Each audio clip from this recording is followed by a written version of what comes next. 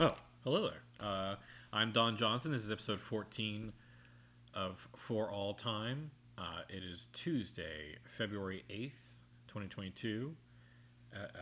Let's see, what time is it? It's 2:07 p.m.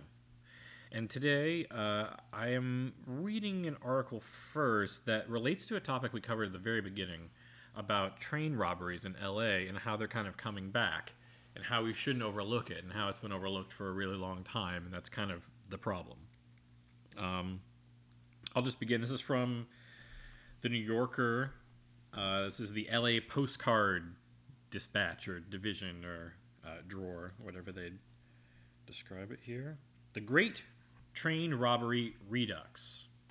In LA, boxcars on the Union Pacific Rail Line have become a target for thieves and looters who pilfer the containers for motorcycles, rifles, or that linen duvet cover you ordered from Brooklinen.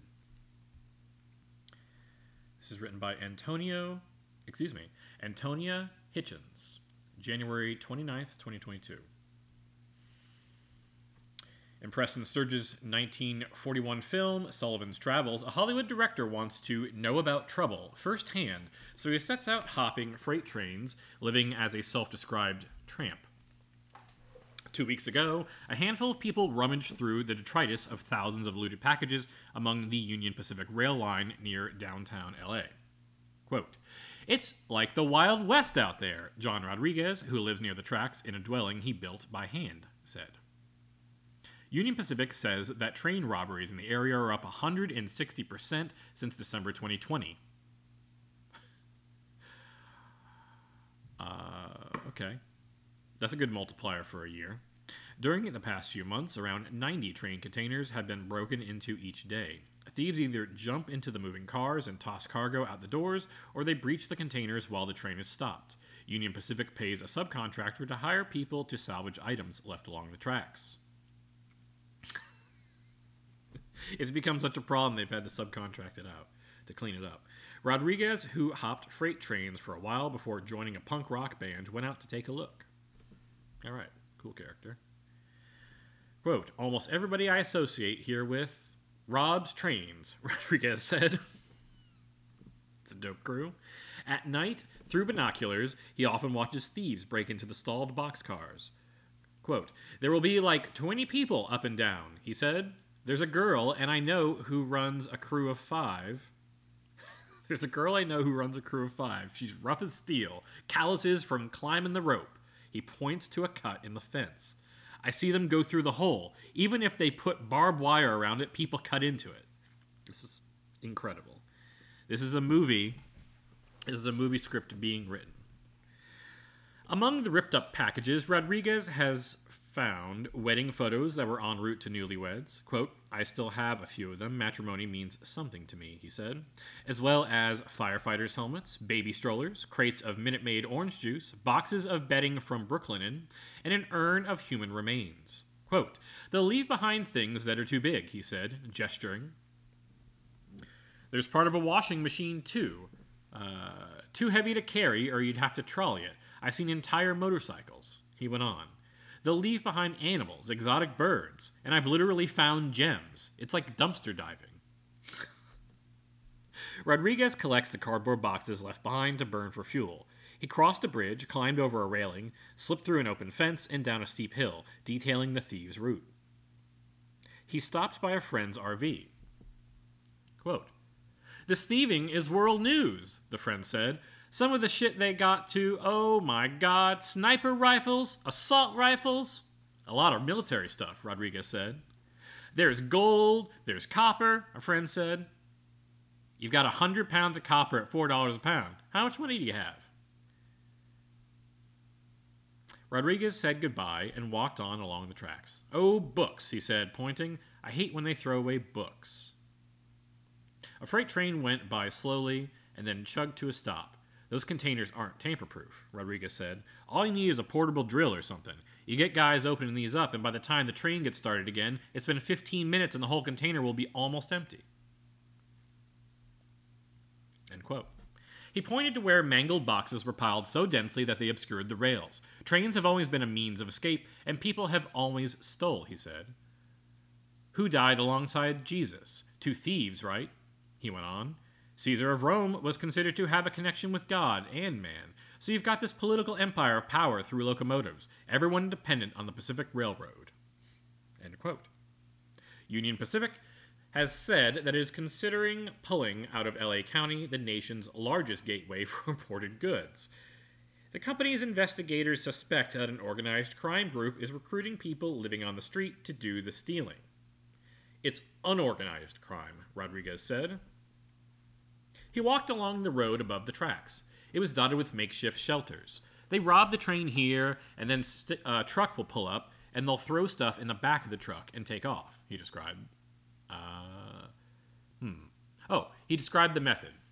Put up a tent like you're homeless. Hit the train, and then sell your rights to the tent to someone else. Right. I see. Yeah. Okay. Wow. He's really getting... Wow. That's a true heist right there.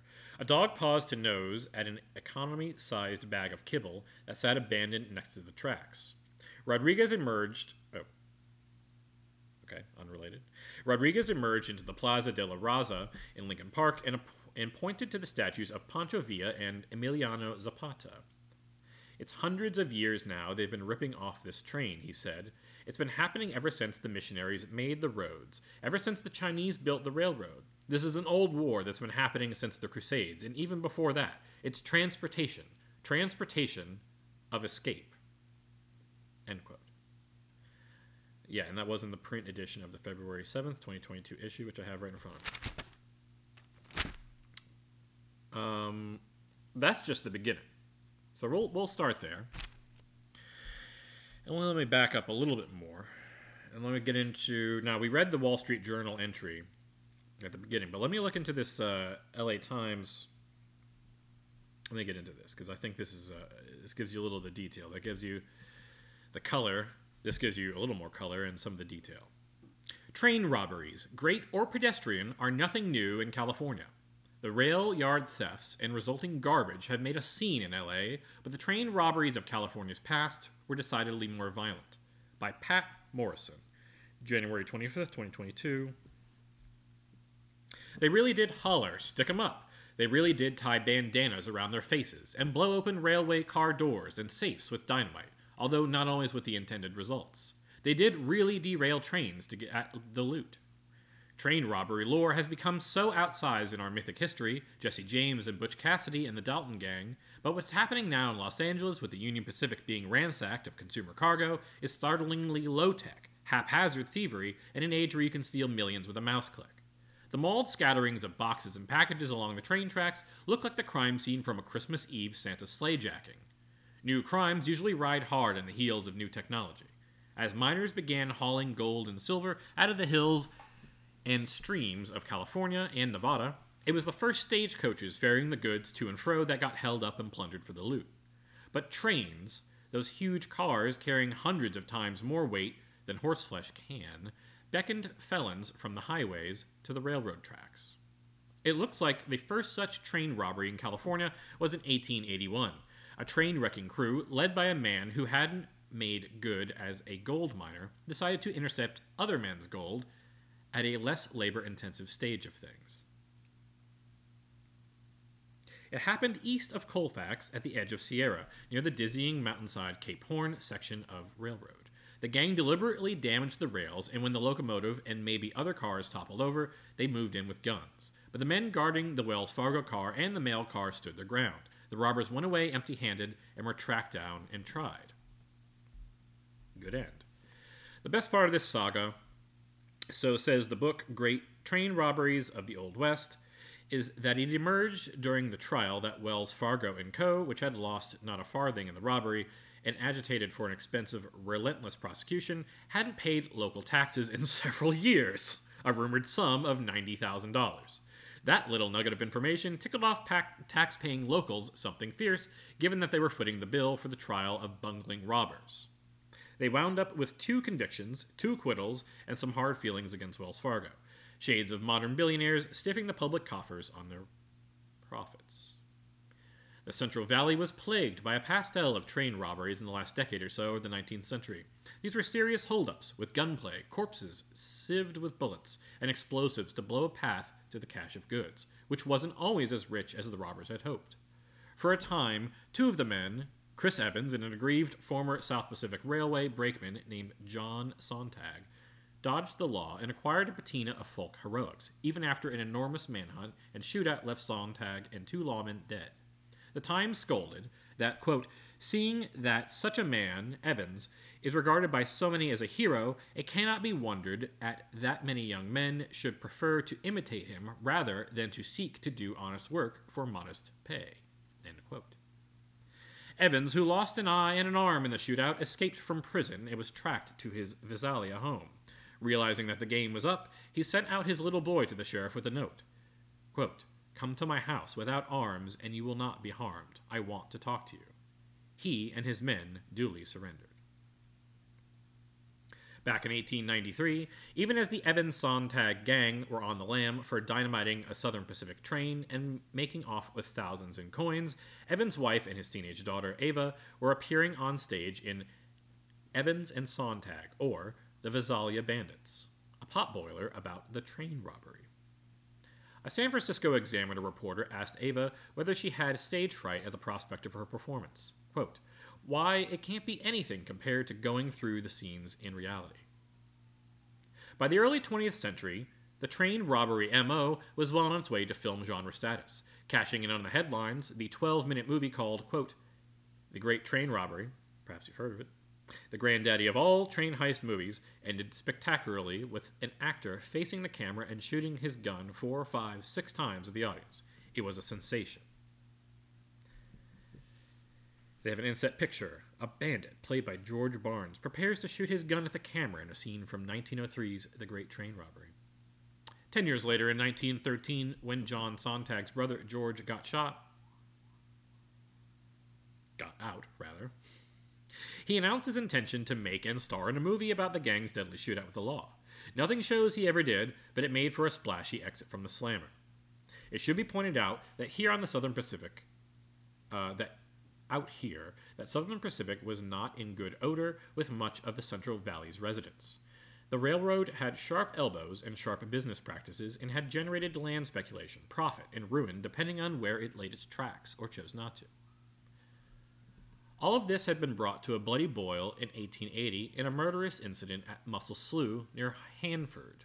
After vastly complicated, sometimes murky years of railroad land claims and settling and squatting and eviction battles and challenges of the railroad's power, the Muscle Slough shootout killed 7 men, 5 of them from the settlers' group. Some of the surviving settlers were convicted of federal charges and spent months in prison. They were welcomed home as conquering heroes. Remember Muscle Slough was on the lips of farmers lined up and down the Central Valley. And the event took on mythic status in fiction, most famously the Frank Norris novel The Octopus, which in prose and in the public's mind cemented Southern Pacific as the father of all villainy. Chris Evans' wife's family had supposedly lost Muscle Slough property claims to the Southern Pacific, which could explain a great deal, including the folk acclaim for the gang. All right, folk hero, I understand that. Evans swore to the last that he had never committed the robberies and was paroled in 1911 by Governor Hiram Johnson. Talk about closing the circle. Johnson was the progressive Republican who promoted California reforms such as the referendum, initiative, and recall, measures that gave voters an end run around the death grip that the railroads held on the state's politicians. Incredible. I didn't know that fact. From the Greek tragedy tale, let's move to a comic opera, the notorious Dalton Gang. Whatever their win-loss record elsewhere, their one California foray into bank robbery ended in humiliation, theirs and death, not theirs. In February 1891, near the old town now called Erlemart, a trio of masked Daltons on horseback stopped an SP train. They shot the engineer, and one brother fired in the air to keep passengers at bay, while the others tried to force the guard inside the cash car to open the door. The guard instead started shooting through a peephole until the Daltons gave it up and rode off empty-handed. Okay. I mean, that's a pretty good security measure. Much closer to LA, a pair pulled off 2 train robberies, one of them in Sun Valley, which then bore the name of Roscoe. And the best and unlikeliest story is that it got the name because Roscoe was slang for a gun. Okay, cool. You're named after a gun. Too bad for local legend, the place was already called Roscoe in newspaper stories. And the stories poured forth. In 1893 and again in 1894, a convicted horse thief named W.H. Kid Thompson and a big Tahunga man named Alvarado Johnson, who had lost his ranch to SP's high produce shipping prices, stopped 2 different trains, derailing one of them, and held them up. The first time got them $150. The second time netted $1,500 in gold and silver coins and eventual life sentences because the crash killed a train fireman and a tramp.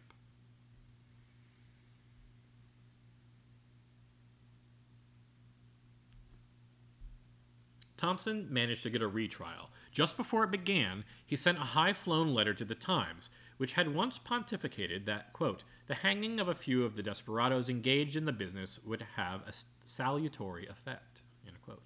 Thompson protested that the newspapers, quote, have endeavored to make it unpleasant for me by applying to me all sorts of epithets which stigmatize me as a red-handed murderer, end quote.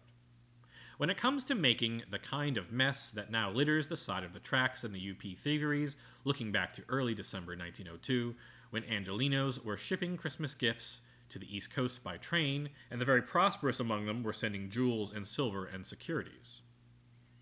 How the case against Charles Ray Spaulding ended, the Times doesn't say. But LA lawmen say Spaulding was a river of wells of a...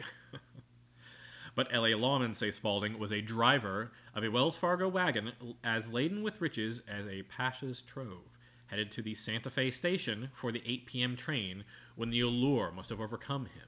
He stopped his wagon in Eastlake Park and began flailing through the boxes like a kid on Christmas morning, tossing wrappers hither and thither, ripping open envelopes of money and valuable securities, and shredding the driver's logbook of shipping information. The stuff that was too heavy to carry off, the large silver pieces and fancy luggage, was left behind when Spaulding vanished. For almost 10 years, Spaulding was missing. When he was found, he was in Sing Sing prison in New York. Back in L.A. for trial, he tried to engineer an escape by sawing through his cell window's bars and hiding the cuts with blackened soap.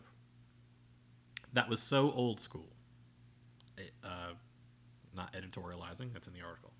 Once again, as monetary technology changed, so did crime. In 1904, after robbers hurled a safe off the express car of an SP train north of San Luis Obispo, a Wells Fargo man, surnamed Campbell, doubted there was much inside it anyway. Quote, there was a time when almost every limited train traversing this part of the country carried in its express car a good-sized fortune in cash. Now it is different.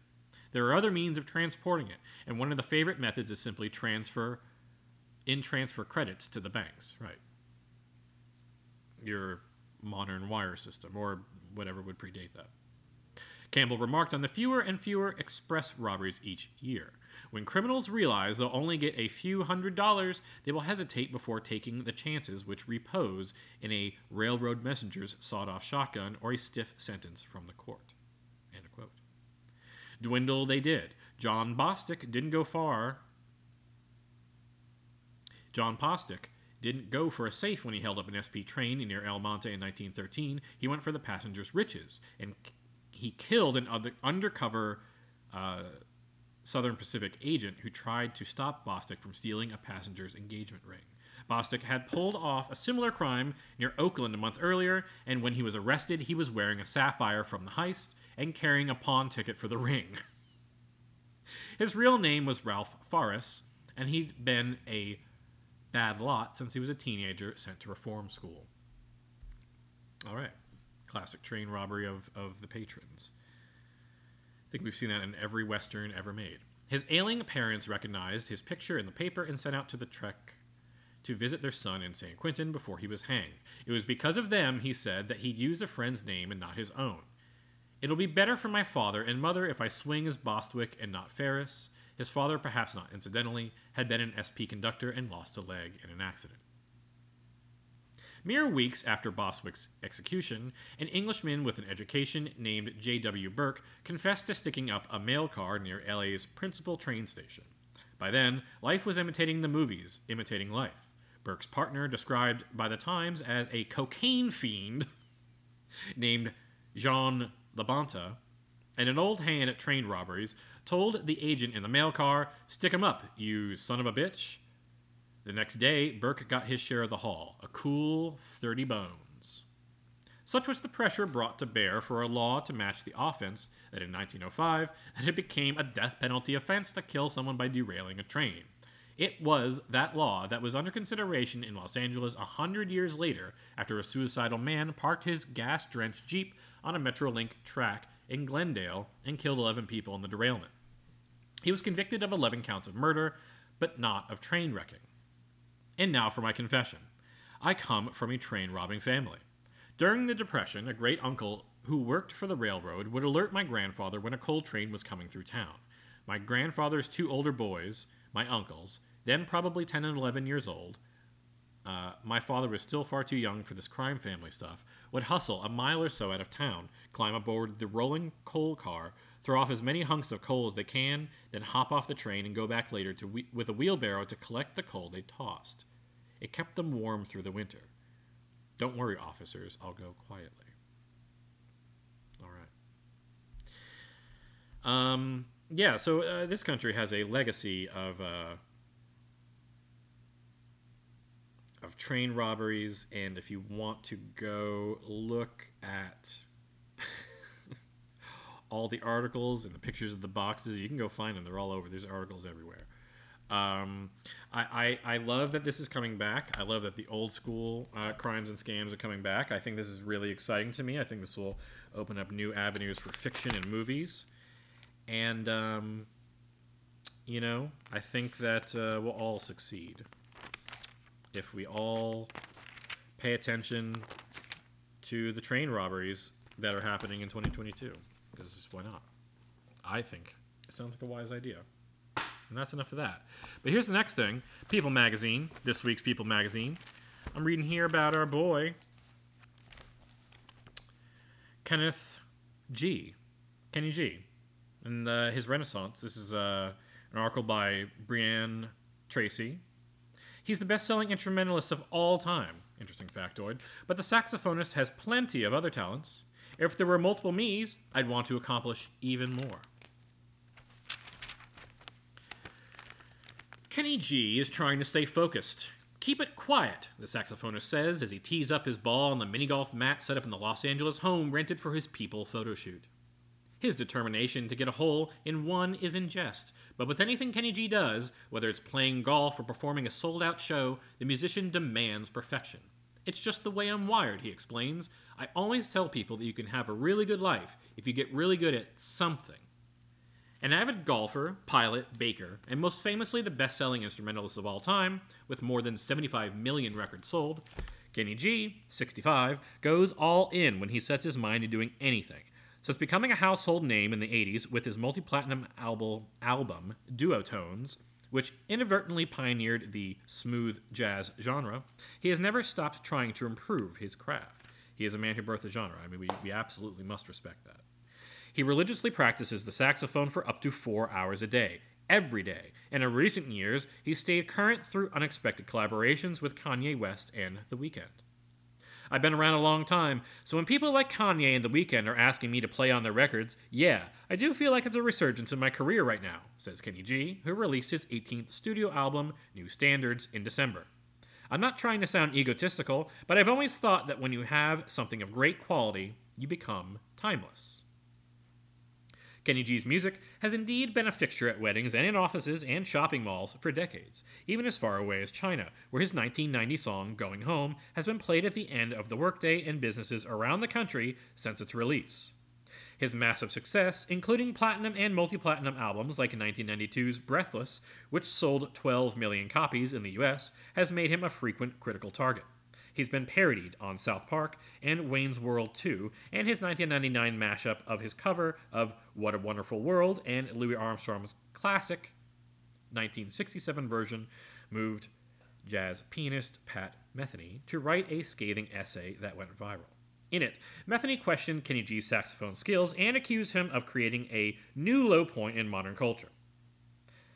I don't know. I think that song is sentimental and whatever. It's a song. It's fine. It's completely fine. Still, even the staunchest critics, some of whom appear in HBO's recent documentary, Listening to Kenny G, can't calm him down. Why would I listen to some critic writing something about me when Miles Davis himself told me to my face that he liked what I was doing, he says. I don't pay attention to the haters, but I always like to see if they made a comment about me cleverly. A hater who is clever is cool. Take it from Kenny G. Born Kenneth Bruce Gorlick in Seattle to Dad Morris, who owned a plumbing supply store, and Mom Evelyn, Kenny G found his calling at age 10. In high school, he tried to emulate famed sax player Grover Washington Jr. But, quote, I could never sound like him, he says. I just sound like me. Eventually, that turned out to be a great thing. In 1982, Arista Record president Clive Davis signed him to the label. But it wasn't until 4 years later when he made a snap decision to play his original tune, Songbird, instead of his popular single, What Does It Take to Win Your Love, during his debut on The Tonight Show starring Johnny Carson, that his career took off. Kenny G's success has truly been singular and historic, says Davis. He's had to overcome negative critical reviews, but he has been an overwhelming people's favorite musician all over the world. As his fan base grew, so did the legion of detractors. I have thick skin because of the criticism happening early on, he says, recalling 2 different experiences playing duo tones at the same upstate New York jazz festival. The first year I played, the review came out saying, what a fresh new sound. Then the next year, after millions of my records had been sold, the review came out saying, he's gone commercial. I played the same way. I don't think there's an artist who wouldn't want more sales, and if that's commercial, maybe it's because lots of people like it. Through his highs and lows, Kenny G's constant has been his family. I love being a father, he says. It's been great all the way around. His sons Noah, 24, and Max, 28, with ex-wife Lindy Benson, are adults now, but they can always count on him for guidance. Quote, one of the secrets of parenting is asking questions, he says. If my son would say something like, I really hate this teacher, I would go, well, why? After enough questions, they've answered enough of the problem themselves. Precisely. Kenny G, amazing parenting skills. My kids grew up with a lot of decision-making power. One thing is he doesn't give them advice on is love. They think I'm way out of touch, he says with a laugh. After seeing 2 marriages end, he split from his first wife, Janice DeLeon, in 1987, and he and Benson separated in 2012 after 20 years of marriage. Kenny G is coy about the current state of his love life. Music doesn't lie, he demurely offers. Looking toward the future, he's excited to say for the first time that he doesn't know what comes next. It could be a lullaby album, or it may be another Christmas record, he says. But one thing is certain, one thing he's certain about is that slowing down isn't an option. Retirement would only happen if something physical were to prevent me from playing, he says. It's been quite a life, so I'm going to play for as long as I can. And I just absolutely love getting a little word from the man Kenneth G.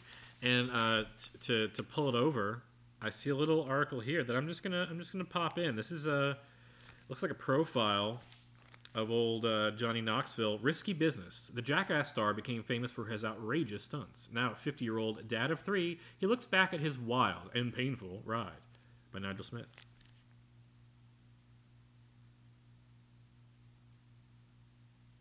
And then there's an inset photo, bucking the system. In Jackass Forever, a stunt with a bull left Knoxville with a broken wrist and ribs as well as a concussion. It shows him getting absolutely decimated by a steer. Over the past 20 years, Johnny Knoxville has put his body through hell, all for laughs. The actor and mastermind behind the 2000-2002 MTV series Jackass became famous performing daredevil stunts and has suffered, among other things, a broken wrist, cracked ribs, and a torn urethra that left him with a catheter for 3.5 years. Today at 50, Knoxville's healed and healthy. Who would have known that I would have gotten here, he says. Grateful to be alive, he realizes the scars he's accumulated on the outside have made him tougher on the inside. You learn through mistakes. You can't be the same person you were at 20, at 50, he adds. If you've done that, you've done yourself a disservice. Absolutely. That doesn't mean he's stopped doing what he loves. He's currently starring in the franchise's fourth film, Jackass Forever. But now, as a dad to son Rocco, 12, and daughter Arlo, 10, with wife Naomi Nelson and daughter Madison, 26, with ex-wife Melanie Lynn Cates, he realizes it might be time to start playing it safer. I put my family through enough. I don't think I have anything else to prove, he says. And my doctor says I can't take another hit to the head. I have had so many concussions. He's also embracing getting older, and during the pandemic let his hair go gray. There are some extra wrinkles when I look in the mirror, he says. I've earned the face that I have, and it's fine. Raised in Tennessee with two older sisters by his father, Phil, a salesman, and a stay-at-home mom, Lemoyne, the performer born Philip John Clapp credits his wild side to his dad. He had a huge personality and loved nothing more than to stir up trouble, Knoxville says. He would send letters from the IRS to his friends saying they were going to be audited. He was my idol. Shortly after graduating from high school, Knoxville moved to Los Angeles with hopes of becoming an actor. I was taking acting classes for years and didn't really settle down until my then girlfriend got pregnant, he recalls. I was like, okay, I've got to do something. To provide for his new family, Knoxville worked as a journalist at a skateboarding magazine where he pitched his story to the editor and future Jackass director, Jeff Tremaine. For the piece, Knoxville shot himself in the chest while wearing a bulletproof vest. They filmed the stunt and brought the footage to MTV, and soon Jackass was born. That's all it takes. Well, that's all it took back then. Now people do that all the time on YouTube. The show gave MTV some of its highest ratings and made Knoxville a star. I went from being broke within a year. Within a year, I was on the cover of Rolling Stone, he says. It's a lot to wrap your head around. He credits his friends and Jackass co-stars with keeping him grounded. It's just a bit of serendipity that we found this really dysfunctional family together, he says. That includes his pal Steve-O, real name Stephen Glover, 47, who calls Knoxville the captain, and says he thinks of him as our fearless leader. Despite the pride Knoxville feels for his Jackass success, he insists he has no desire to see his kids follow in his daredevil footsteps. I've made it very clear to my son that he won't be going into the family business. But it does seem like he has some good life advice.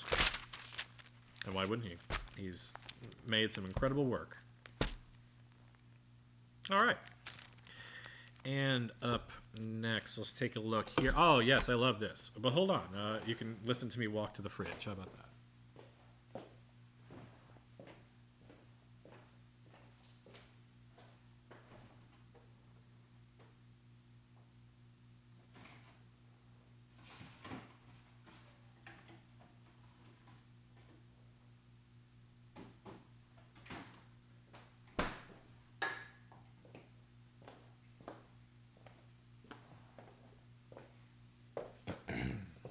All right.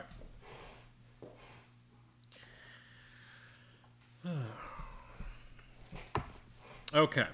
So this is a big shift. This is in the Tuesday, February 8th. It's today. It is today's paper. All right. 3 stories here. We'll see what we can get through. We're already at, what are we? 36 minutes, 37 minutes. All right. Japan looks to surveillance to keep an eye on its elderly. This is in the today's Cover the Business section. By Ben Dooley and Hisako Ueno. Itami, Japan. In his early 70s, Koji Uchida began to vanish. And there's an inset photo also, I might add. Well, I don't want to spoil the story. I'll read the text first. For some time, the police found him sitting... the first time, the police found him sitting in front of a vending machine 17 miles from home. He began to go missing regularly, once wandering for 2 days before turning up at a stranger's apartment, hungry and barely able to remember his name, his mind clouded by dementia. At a loss for what to do, his family asked the local government to put Mr. Uchida under digital surveillance.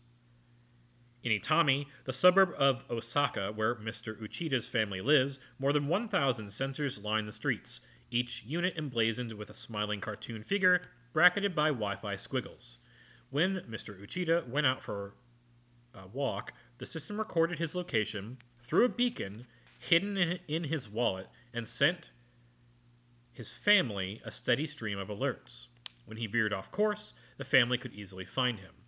Itami is one of several localities that have turned to electronic tracking, as Japan, the world's grayest nation, meaning their average age is above all else, confronts an epidemic of dementia. The programs offer the promise of protecting those in cognitive decline while helping them retain some independence. But they also have evoked fears of Orwellian overreach, which is the first thing you'll notice if I read the inset. The streets of Itami, Japan, and the suburbs of Osaka are lined with more than 1,000 sensors equipped to help track elderly residents who carry the corresponding beacon on their person. I'll continue. Itami is one of several localities that have turned to electronic tracking in Japan, the world's grayest nation. As they confront their dementia problems, Japan's surveillance efforts presage the conundrums facing countries across the globe as populations rapidly age. How to manage the huge expense of care for people living ever longer lives, as well as the social costs to families and other loved ones. In other words, how do we reduce the amount of time and energy and care and love that you have to spend with your loved ones so that you can continue buying and consuming and increasing the GDP? The Japanese government sees the task as critical to the country's future stability, envisioning fundamental changes to nearly every aspect of life, I assume, aspect of society, including education, healthcare, and even, in Itami, infrastructure. The surveillance system there is one of the most extreme examples of this adaptation. Advocates for people with dementia, including some with the condition itself, have raised serious concerns about digital tracking, warning that the convenience and peace of mind offered by surveillance could threaten the dignity and freedom of those under watch. The monitoring of older people has deepened the questions of consent as electronic surveillance systems have become a fixture worldwide, applied broadly in wealthy, open nations like the United States and Britain, and in authoritarian ones like China. Japanese people are intensely protective of their personal privacy, and many municipalities have adopted less intrusive forms of electronic tracking. As with any tool, the value of the Japanese systems will ultimately be determined by how they are used, said Kumiko Nagata, the lead researcher at the Tokyo Dementia Care Research and Training Center. She sees promise in applications that give users more freedom by relieving fears that they will get lost, but she worries that the systems will, quote, be just used as tools for dealing with problem people, end quote. Anyone who has become a burden on a family or officials. Exactly what I was just getting at.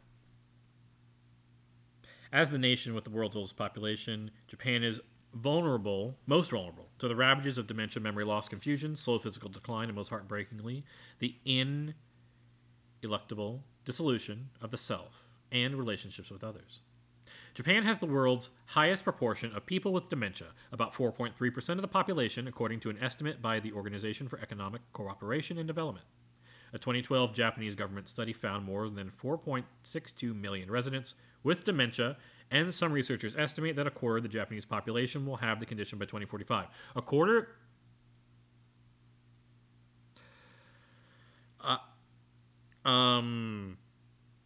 What? I'm just going to continue. I'm just going to read that one more time. Japan has the world's highest proportion of people with dementia, at about 4.3% of the population, according to an estimate by the Organization for Economic Cooperation and Development. Do your homework there. A 2012 Japanese government study found more than 4.62 million residents with dementia. Okay, but some researchers estimate that a quarter of the Japanese population will have the condition by 2045. Now, that's only, 20 years away. What do you do?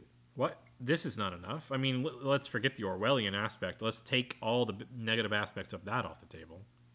You run, even with this system, what's that going to do when 1 out of 4 people are thinking they're watching a baseball game in 1968? More than 17,000 people with dementia went missing in 2020, up from 9,600 in 2012. The first year official data was reported. That year, the government issued its first national dementia policy and has been grappling ever since with building a legal framework to better accommodate those with the condition. One major outcome has been an increased focus on helping people with dementia age in place, instead of consigning them to nursing homes, in hopes of improving their quality of life and lessening the load on overtaxed care facilities. But home-based dementia care can be a major source of anxiety for caregivers and those in cognitive decline. While many localities in Japan offer adult daycare, it can be expensive and leave gaps in supervision for the most likely to wander. National policies and messaging on accommodating those with dementia often conflict with social expectations, and the behavior of local authorities. Families sometimes hide away people with dementia, fearing that erratic behavior could attract social stigma or inconvenience to the community. That's kind of fucked, but yep. For those who repeatedly wander, the police may pressure families to keep them at home or closely monitor their movements. In 2007, a 91-year-old man with dementia wandered away from his home in central Japan and was hit and killed by a train. Actually, I just read about that happening like yesterday. There's a 99-year-old man who got hit by a car. He was, well, what am I saying? Why am I making this more depressing? The decision was reversed on appeal, but the damage was done for the families, worried that a slip-up could be ruinous. Public perceptions of those with dementia have improved in the last decade, said Miki Sato, 46, who was diagnosed with dementia at age 43 and staffs a company that provides work opportunities for others with the condition. But there is still a tendency to put families' needs above those of individuals, she said. People with dementia want to be trusted, she said, adding, the number of people who want to use these GPS trackers is pretty low compared to the number of people who are made to use them. For Ms. Sato, who helped develop an app with location tracking to assist people with dementia as they shop for groceries, the most important thing is that it's the person's choice. Still, her fear of becoming lost is real. On bad days, train stations and street names blend together, and addresses dance at the edge of her memory. As my symptoms advance, I can imagine that I might use them myself, she said of the tracking systems. When people with dementia disappear, most Japanese communities will take an analog approach to finding them. Volunteer search teams are activated, and the authorities play alerts on local radio stations or on the public address systems found in most neighborhoods. Some localities have turned to low-tech solutions, such as keychains, with instructions on how to help those who are lost. I don't know why I said keychains, weird. But as more people with dementia live at home, digital solutions have become more alluring. Those range from more intrusive, such as security cameras and tracking devices that can be slipped into a shoe, or more passive options like QR codes that can go on a fingernail and alert caregivers when scanned. Although localities and companies have made large investments in developing and promoting the programs, they remain sparsely used, in part because of ethical concerns. The problem of informed consent is a particularly tricky one, especially in cases where it can be difficult to assess whether a person with dementia is capable of giving it. The resignation process for the systems is typically initiated by caregivers, and only as a last resort. Medical professionals then evaluate It's going to take a second here. The registration process for the systems is typically initiated by caregivers, and only as a last resort. Medical professionals then evaluate prospective surveillance candidates. They are not required to notify the individuals themselves. Take, for example, the city of Takasaki in central Japan, which introduced its own GPS tracking system in 2015. Much like their peers in Itami, caregivers can unilaterally share their ward's photos and give the police permission to get access to their location data. All right. Chill. Itami's mayor, Yasuyuki Fujiwara, said that when he first proposed a surveillance program, he was, quote, worried about the perception that we would be spying on private citizens. Mr. Fujiwara initially pitched the idea as a tool for stopping crime and keeping an eye on children as they walked to school. Before long, the cameras began popping up citywide, their locations chosen with public comment. In 2015, the city opened the program to the families of older people prone to wandering. The cameras themselves don't track people. They're equipped with receivers that communicate with small beacons carried by those enrolled in the program. Okay. When bearers of the beacons pass by, the device records their position and sends it to the smartphone app that an authorized caregiver can check. Mr. Fujiwara offered assurances that the data could be viewed only by the family. Still, only 190 older people used the program last year, while nearly half of all elementary students in the city of 200,000 were registered. There's your buried bit of information. Mr. Fujiwara offered assurances that the data could be viewed only by the family. Still, only 190 older people used the program last year, while nearly half of all elementary students in the city of 200,000 were registered. Time's a flat circle. Mr. Uchida's son, Shintaro, who works in the city hall, signed his father up in 2019. His family agreed to discuss Mr. Uchida's experience to further public understanding of dementia. His father was a proud man who believed in staying busy. After he retired, he immediately landed another job. In his early 70s, however, he began having trouble driving. His memory faded. Mr. Uchida, now 78, has spent decades in Itami, raising his family and working at a printing company. But when he went on his daily walks, the streets were no longer familiar. During 1 month, Mr. Uchida disappeared 3 times, his wife Kiko said. The tracking program helped slow his wandering, but could not stop it. In March, his family reluctantly placed him in a nursing facility. His beacon now sits in his home, indicating only his absence.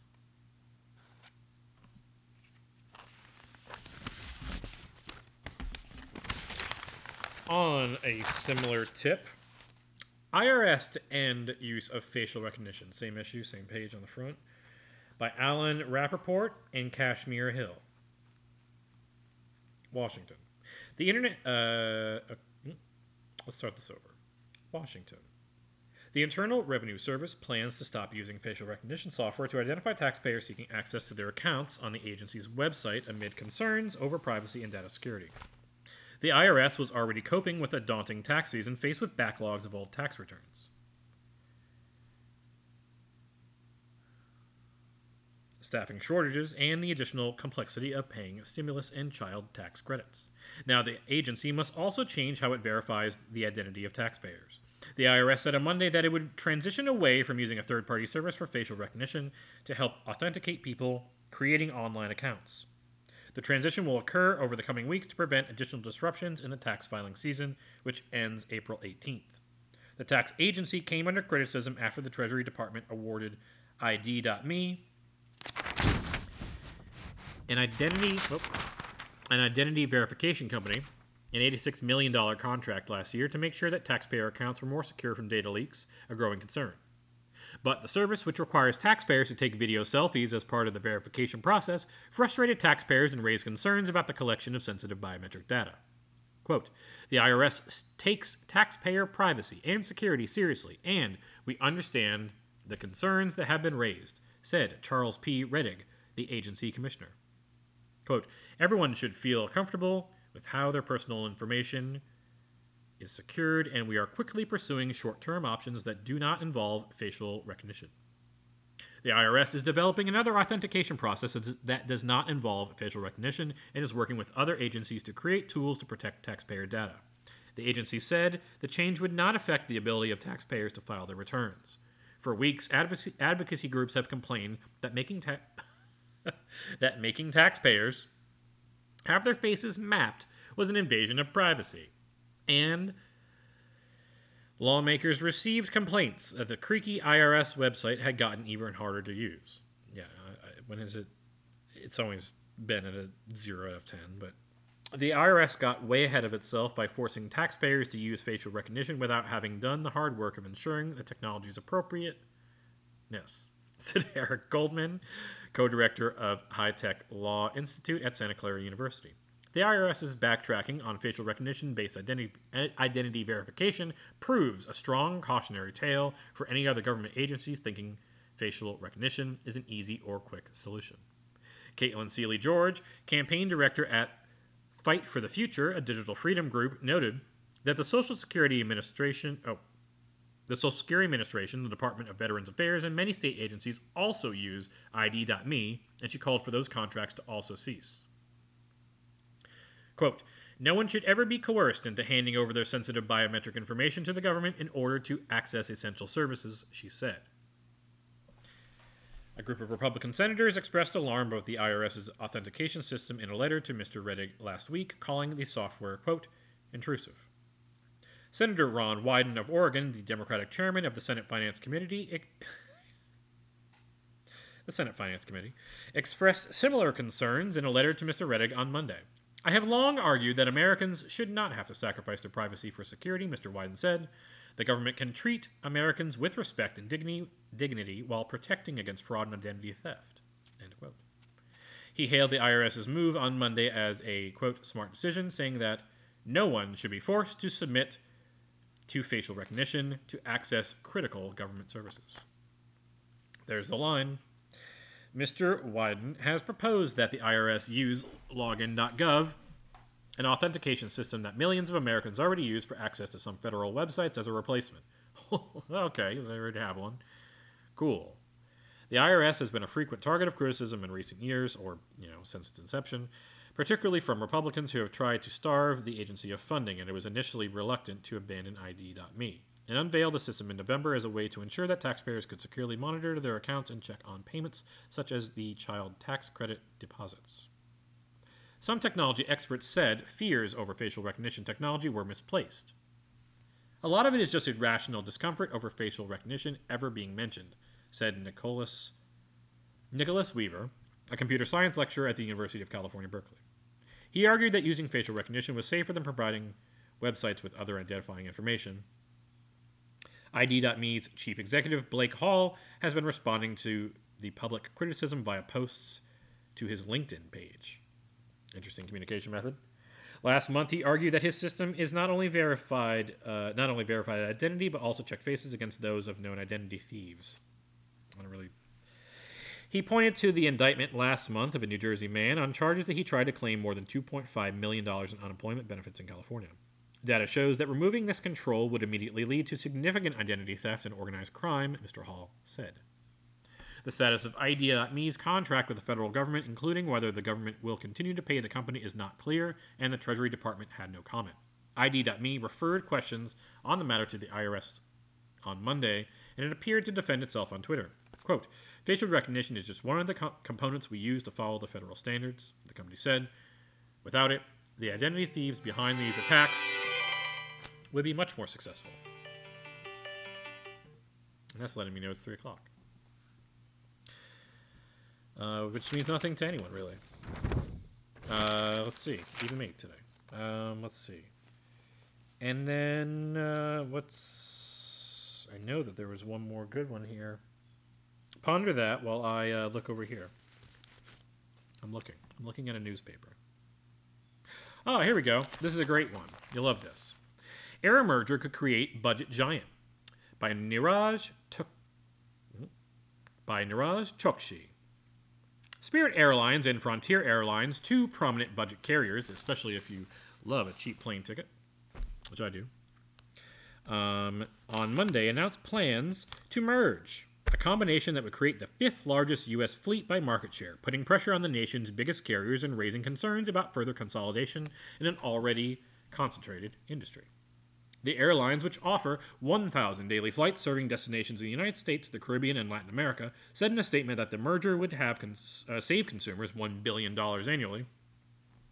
Not that it will matter to them.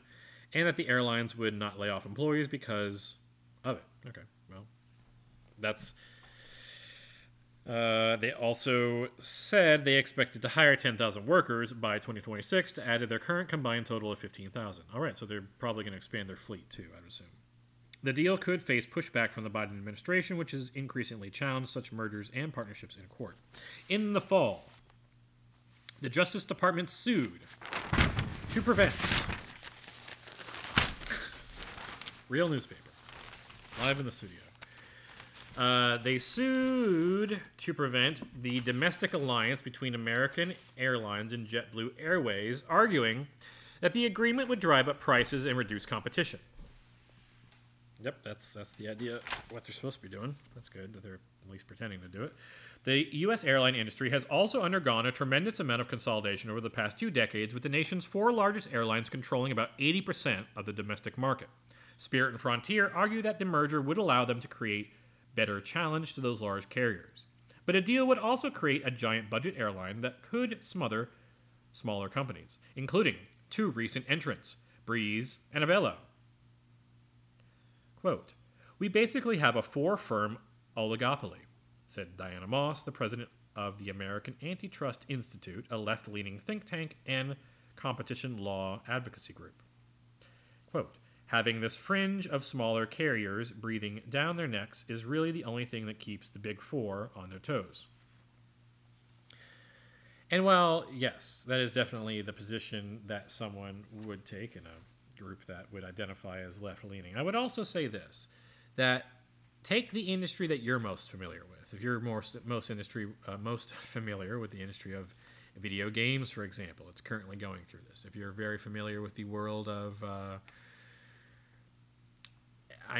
anything in finance that's some kind of, not like a literal token or a crypto or NFT, but anything that's like a tradable token, and anything where its stock has become a currency of some sort. Let me just continue.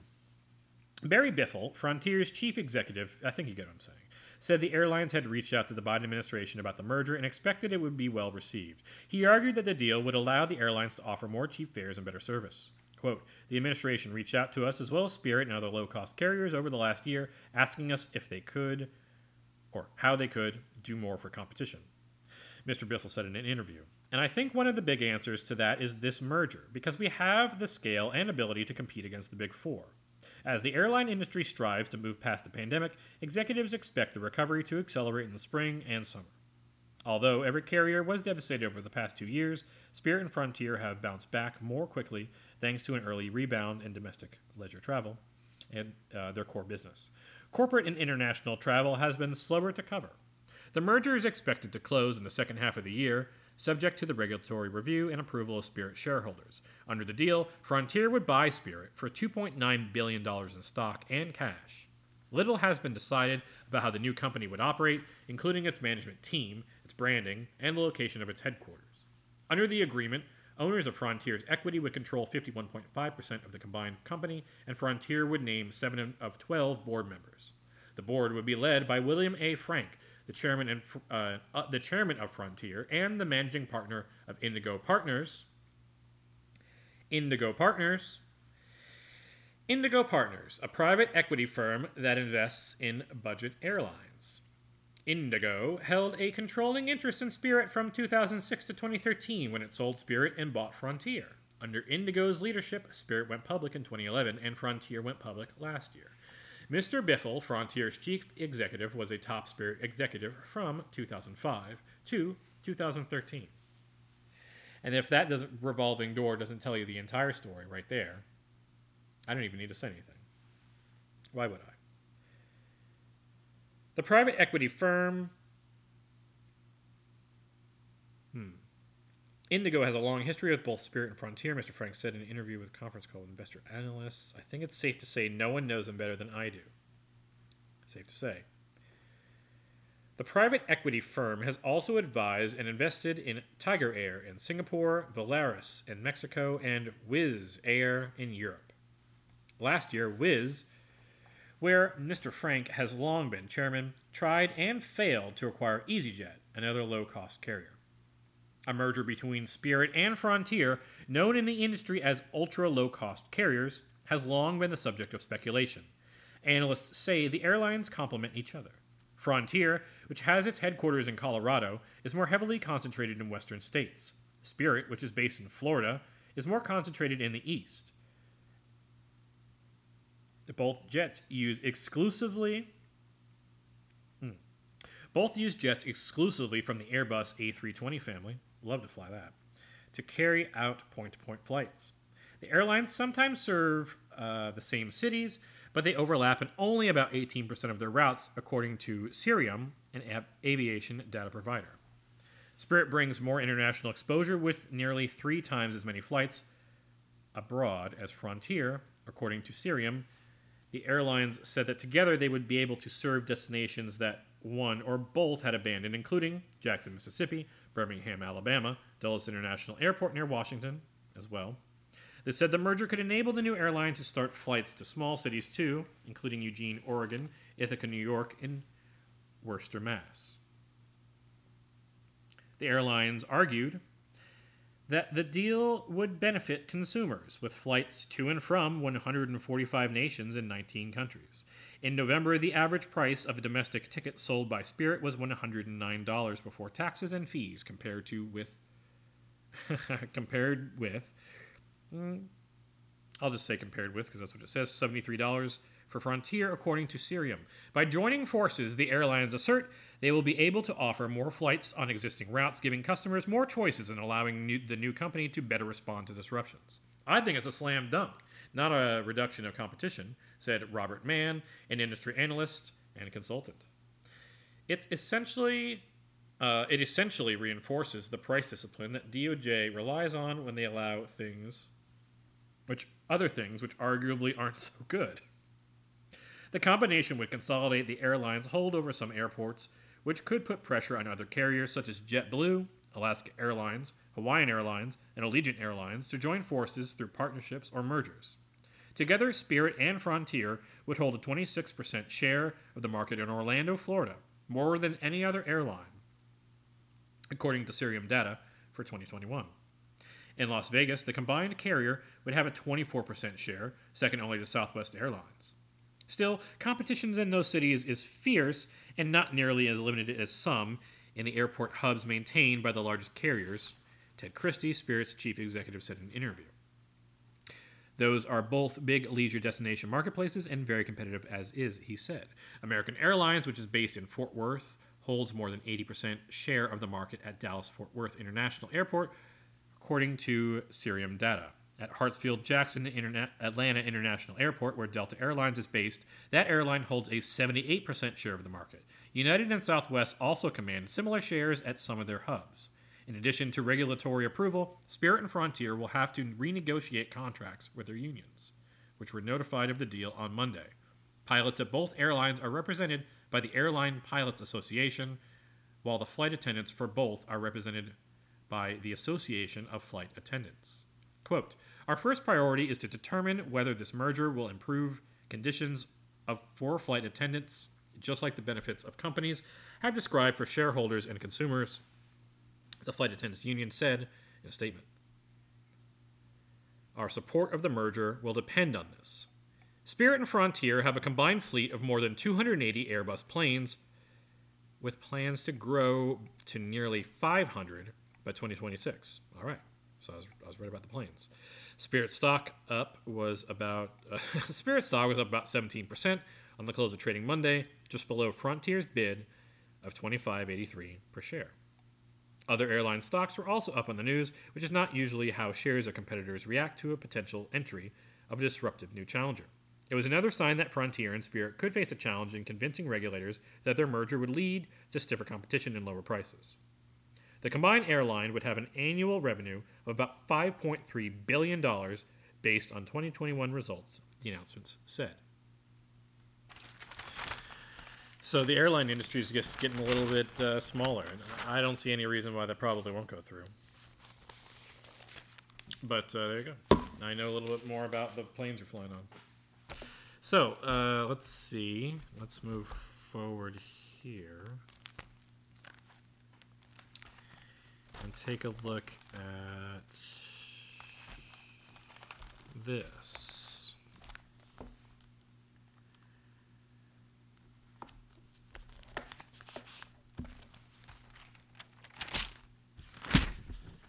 Okay, there we go.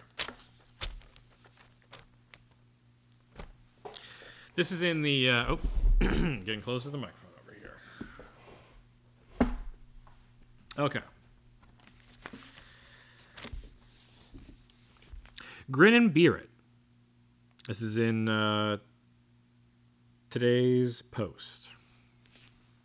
It's easy to know when the Cincinnati Bengals are good again. The signs are always the same, and they come in triplicate. 1. There's a renewed love affair with the Tiger Stripe helmets, the best at any level of football. Number 2, it's impossible to turn on your television without seeing either Boomer Esiason or Chris Collinsworth, who are much prouder, or at least louder, alums of the Bengals than they are of Maryland or Florida, their respective college alma maters. Hooday! As in the back and forth chant, hooday, hooday, who they think they... Let me do it again, one more time, just for the record. Hooday, hooday, who they think gonna beat them Bengals? To which the immediate reply is, nobody! It started this time when another old hero of Cincinnati, Ickey Woods, took part in the ceremony accepting the Lamar Hunt Trophy when the Bengals beat the Chiefs in Kansas City 9 days ago. Of course, back home, the chant had never gone away, not since it was originally popularized in 1981 during the Bengals' first run to the Super Bowl, not since it was revived in 1988, the most recent one in which both Esiason and Collinsworth played. And then there's an editor's note in the sports opinion section. And in fairness to the loyal Bengals constituency, it survived many, many, many years when the Bengals were the Bungles, and the standard answer to who they think gonna beat them Bengals was actually everybody, and by 2 touchdowns. Yes, you'll be hearing that chant a lot in the coming days, and you can place the over-under at 25.5 at how many times NBC will show Bengals fans either inside SoFi Stadium Sunday or back home in one of the town's more popular sports bars like Knockback Nats at 7th Street or Kitty's Sports Grill on 3rd, screaming themselves hoarse. The story behind this story starts, as most good stories do, with beer.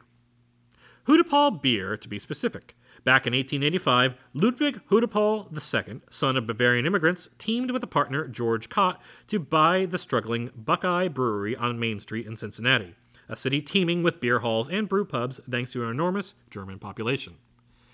The renamed lager became an immediate hit and years later was one of only 4 local breweries to survive Prohibition. Hudepol could have become a civic footnote, like mostly local beers like Iron City in Pittsburgh and Old Style in Chicago and Schaefer in New York. But it happened to be an awfully popular in the city's sporting venues, Crosley Field at first, then Riverfront Stadium, and then was born the local rallying cry, "Give me a hooday!" Hooday it was. Or hootie, perhaps.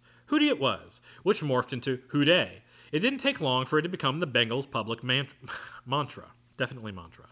And Cincinnatians were quick to remind you that the very similar "Who Dat" chant adapted by New Orleans fans didn't become a recognized Saints cheer until 1983, 2 years later, even if locals use it to celebrate other things for decades. During the 1988 Super Bowl run, Hudepol came out with a limited edition brand called Houday, H-U-D-E-Y. There's a picture inset if you'd like to go look it up. And last week, as Bengals fans grew used to the idea of being AFC champions, a few longtime true believers responded by cracking open one of the cans they'd saved as souvenirs for almost 35 years. The results were, predictably, unappealing.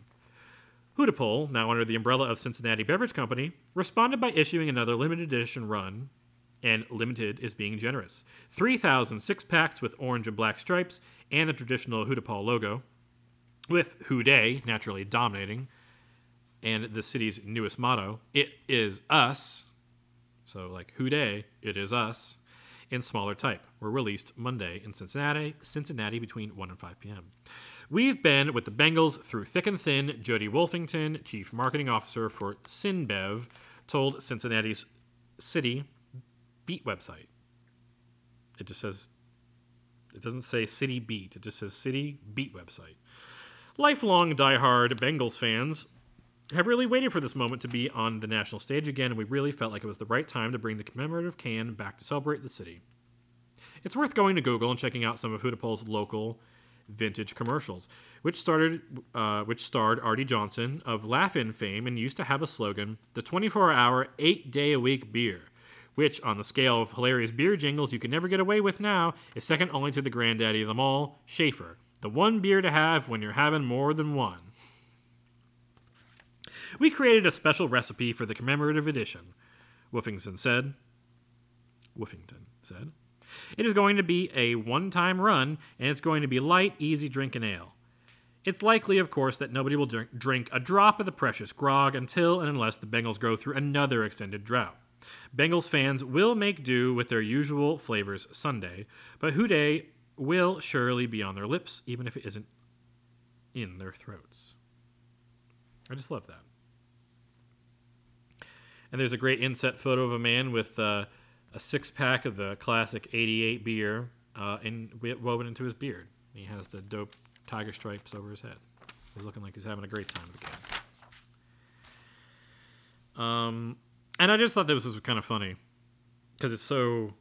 this is very much a sports fan kind of thing. The big game, Rams v. Bengals, which we cannot say the name of. Here's a little bit of commentary. Chris Collinsworth played in the first two Bengals Super Bowls and now in their third, and he'll be in the booth next to Al Michaels on NBC broadcast Sunday. I'm kind of filling out the trifecta here for them, Collinsworth said during a phone interview. Collinsworth, 63, still lives half the year in Cincinnati, so he probably wants to avoid what happened in his last Super Bowl when the city of Philadelphia was so displeased as he analyzed the Eagles' upset of the Patriots that a petition was started. You know, even when I do a regular season Bengals game, the question always comes back. Why do you hate the Bengals? Collinsworth said. Collinsworth added he also will hear that he favored the Bengals, so he can't really win. The funny part about all of this matchup is, even though Collinsworth lives in Cincinnati, he knows the Rams better. The Bengals were not on the NBC Sunday Night Football this year. They haven't been since October 21st, 2018, when the Bengals played the Chiefs. That's not even going to help Collinsworth, as Andy Dalton was the Bengals quarterback, and Marvin Lewis was the coach back then. I probably have more relationships on the Rams than I do on the Bengals, Collinsworth said. We haven't done a Bengals game in forever. Quote, I've only met Bengals coach Zach Taylor a couple times, and I went out to practice the other day and met the other two coordinators for the first time. I mean, that almost never happens on Sunday Night Football, that you go through the entire year of Sunday Night Football and you haven't done both teams in the Super Bowl. For Collinsworth, it is expected to be his final game with Michaels as his partner. Michaels is being courted to be Amazon's lead play-by-player on its exclusive Thursday night package beginning in the fall. ESPN and Monday Night Football are also likely to make a run at Michaels, according to sources. If Michaels ends up at Amazon, he will still do some select NBC games. Collinsworth considers Michaels one of his best friends, but Collinsworth is not going with him to Amazon. He called 2 games a week before there and did not like it. I thought it was impossible to do the game I want to do it. Do the research, to do the homework, to do the studying, Collinsworth said. For me, personally, I did not like it at all. I really didn't. You know, we do it every once in a while, but I love the deep dive part of the job. I love all the film study and getting to know every player and coach and really studying details. It was not for me. I wouldn't do it again. In December, the Post reported that Collinsworth had closed on a new deal to remain as NBC's Sunday night game analyst when Mike Tirico is expected to take over. I congratulated Collinsworth on the new deal during the phone conversation, and he said thanks, so consider that a confirmation of a done deal. As for the Super Bowl, the last time around, his 5th as a game analyst, Eagles fans were so upset with a couple of Collinsworth opinions on officiating calls, they made a Change.org petition to have him only call New England games and described him as, quote, the most biased and horrible commentator ever. With 100 million people or so watching, there's a lot of pressure. But especially when it's in your hometown and involves your former team, you don't want any petitions in your backyard. Quote, I think I'm gonna be able to do this the right way, but you never know until you get there, Collinsworth said. And there's a side note, NBC going for all the angles. Producer Fred Guadelli and director Drew Escoff will do their 7th Super Bowl together. 5 have been with NBC. NBC will have 40 cameras for the game. The networks will have a brand new graphics look, a new score bug, and will implement virtual and augmented reality into the telecast. All right. And that's it for a little sports news. I don't think there's anything else I really found in here that was particularly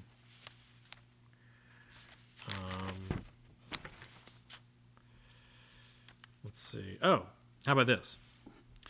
400, well, I don't want to spoil it. It's easy to spoil with the headlines on these.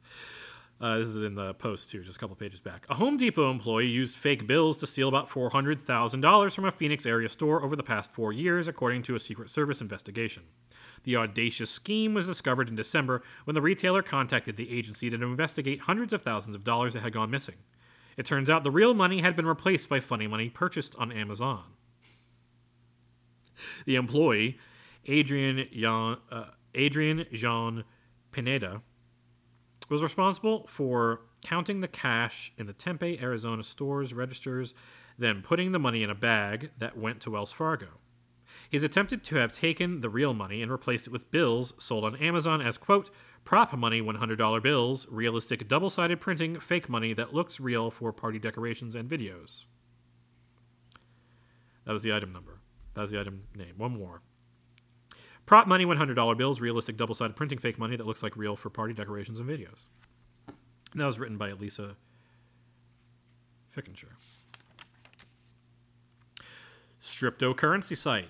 You can tell this is one from the Post. OnlyFans Gal's new platform takes digital coins, by Ariel Zilber. A former nurse who made more than $1 million last year after she left her job to pursue a career as a virtual sex worker on OnlyFans says she's creating her own platform for erotic performers who will be accepting payments in cryptocurrency. Allie Ray, 37, quit her $84,000 a year job as a nurse in Boston Intensive Care Unit after her coworkers and bosses discovered that she had an account on OnlyFans. When given an ultimatum to delete the account or get fired, she chose to leave her job and focus solely on OnlyFans, where she said that she earned almost $369,000 for each month she was on the site last year. But after OnlyFans announced last year that it would stop allowing pornographic material on its platform, which it has reversed since, Ray was left spooked that her source of income would dry up at even a moment's notice, even after the site reversed its decision. Quote, to be making that kind of money and then to be suddenly told I was shut off in 30 days was scary, she told the Post. OnlyFans, which said it was pressured to ban porn by large payment processors concerned about facilitating sex trafficking, reversed its decision amid intense backlash. Nonetheless, Ray was not taking any chances. Next month, she said she plans to officially launch WetSpace, an OnlyFans-esque adult entertainment site that will process payments in cryptocurrency, meaning the identities of performers and customers will be more easily shielded. Which, actually, if you know anything about the blockchain, it means it's actually a very public and visible ledger. And I wonder who the first celebrity to get caught will be. Consumers of erotic content will make purchases, especially now that basically every celeb now has like a public NFT wallet to like show off their apes or whatever. You know, you can just go look and see like what they're up to. Consumers of erotic content can make purchases from their favorite online performers using digital stablecoins, including Binance USD, Ethereum Tether, DAI, BNB, and AVAX. My inspiration for creating WetSpace truly came from me being a content creator myself, she told the Post. I wanted to create a platform where sex workers can grow their business long term without fear of having to worry about big payment processors. Yeah, there you go. I mean, that's just going to happen. Can't just be one. Can't just be a Spotify, you know? It's got to change over time.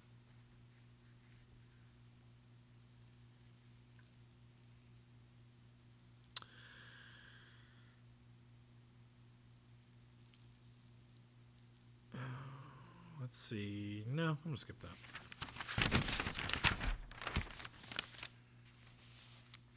Here's a good one. He's not a Lone Ranger. Russia isn't the only thing that Sarah Palin can see from her house. Page 6 is told she gets a pretty good view of former Rangers star Ron Dugway. Former Ranger star Ron Dugway. From right there on her sofa. We reported last month that the pair had been quietly dating since late last year, but the former VP candidate, 57, has been playing coy, and oddly continues to claim that she's just friends with Dugway, 64. He's my buddy. We have hockey in common, she told a Post photographer when asked about our story last week. But insiders told us that not only are they dating, but the Styx star spent about a month staying with Palin at her home in Wasilla, Alaska, around New Year's. Curiouser still, Dugway gave the game away by doing media appearances from her living room, which news junkies quickly recognized as the former governor's. When Dugway did a live Zoom call with the Sunday Sauce podcast hosted by Mike Ragu. I did not make that up. The Sunday Sauce with Mike Ragu. One Eagle Eye fan commented, "What a great podcast done from Sarah Palin's house."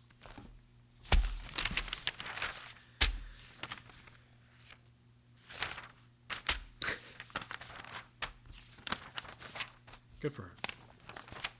Getting it done. All right. How about this one? I kind of wanted to read about this one in the Times, but it's funnier to read about this one in the Post. Something's fishy. Adams admits, "I'm not a real vegan." Halibut, wait. Mayor Adams cooks vegan food for the media Monday, but later owned up to actually being pescatarian. By Emily Crane. Mayor Adams, who has previously claimed to be vegan, bizarrely refused to say on Monday if he ever eats fish, only to admit hours later to being a pescatarian.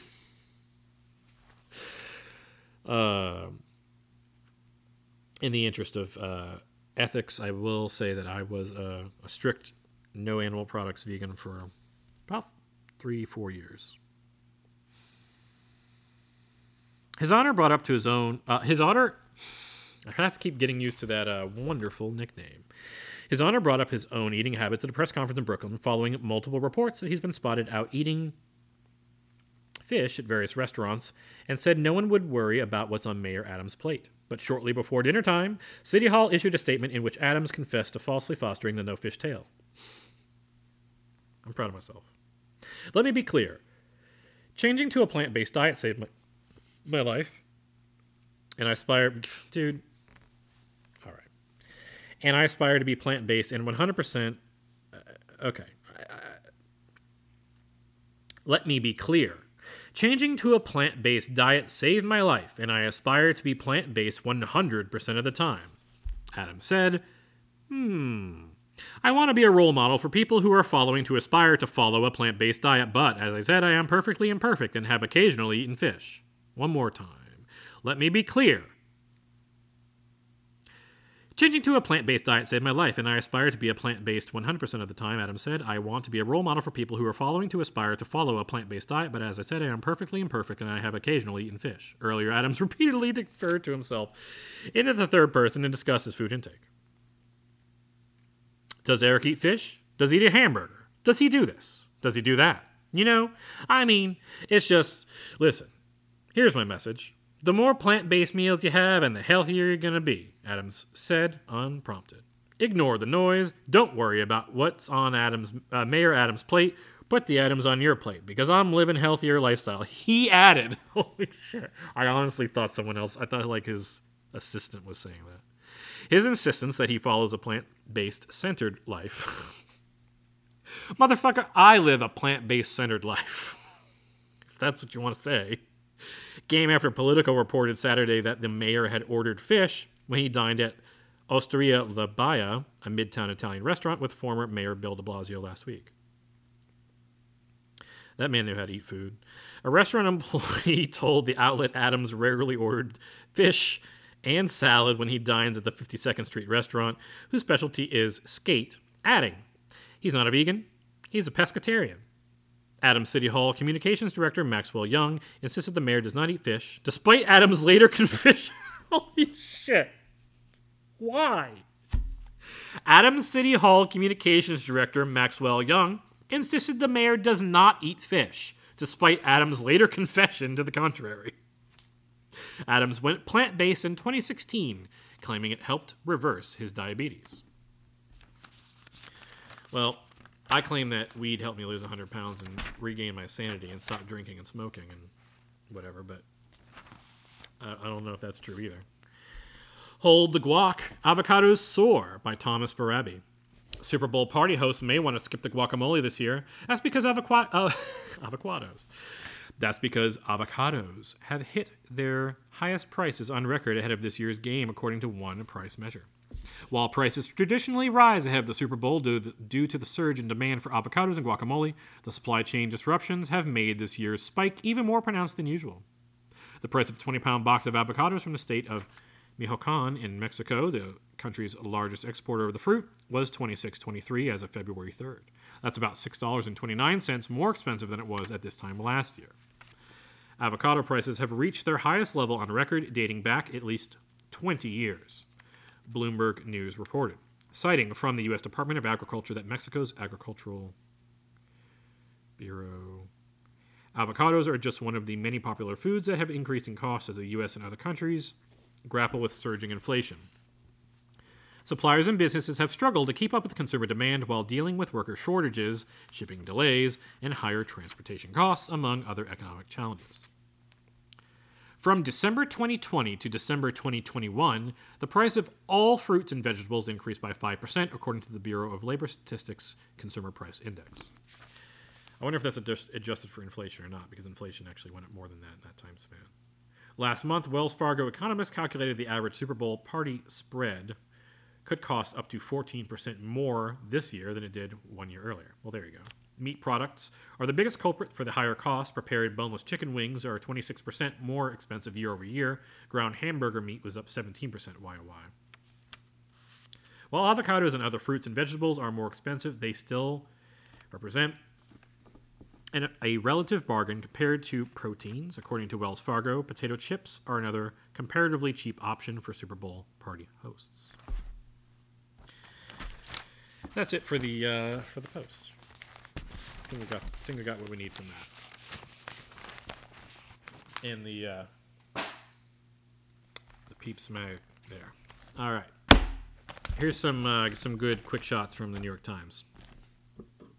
Chinese firms added to Biden's red flag list.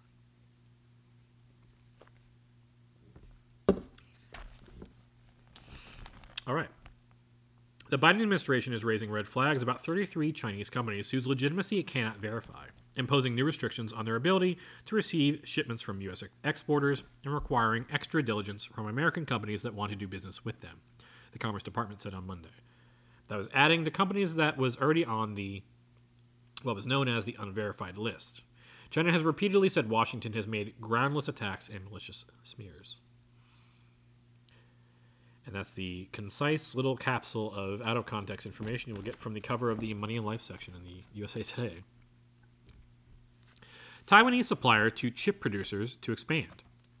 Global Wafers Co., which supplies silicon wafers to semiconductor manufacturers, said it will invest $3.6 billion in facilities in Asia, the United States, and Europe. The Taiwanese company said the $100 billion new Taiwan dollars, $3.6 billion, earmarked for the purchase, will go into expanding its production capacity. The company, headquartered in Hsinchu, Taiwan, said the production should increase in the second half of 2023, but gave no details of possible locations. And here's a really fun one that I enjoy. Report: North Korea steals millions for missiles. North Korea is stealing hundreds of millions of dollars from financial institutions and cryptocurrency firms and exchanges, illicit money that is an important source for funding its nuclear and missile programs, UN experts said in a report, quoting cyber specialists. The experts said in the report section of cyber activities that an unidentified cybersecurity firm reported in 2021 that the North's cyber actors stole a total of $400 million worth of cryptocurrency through 7 intrusions into cryptocurrency exchanges and investment firms.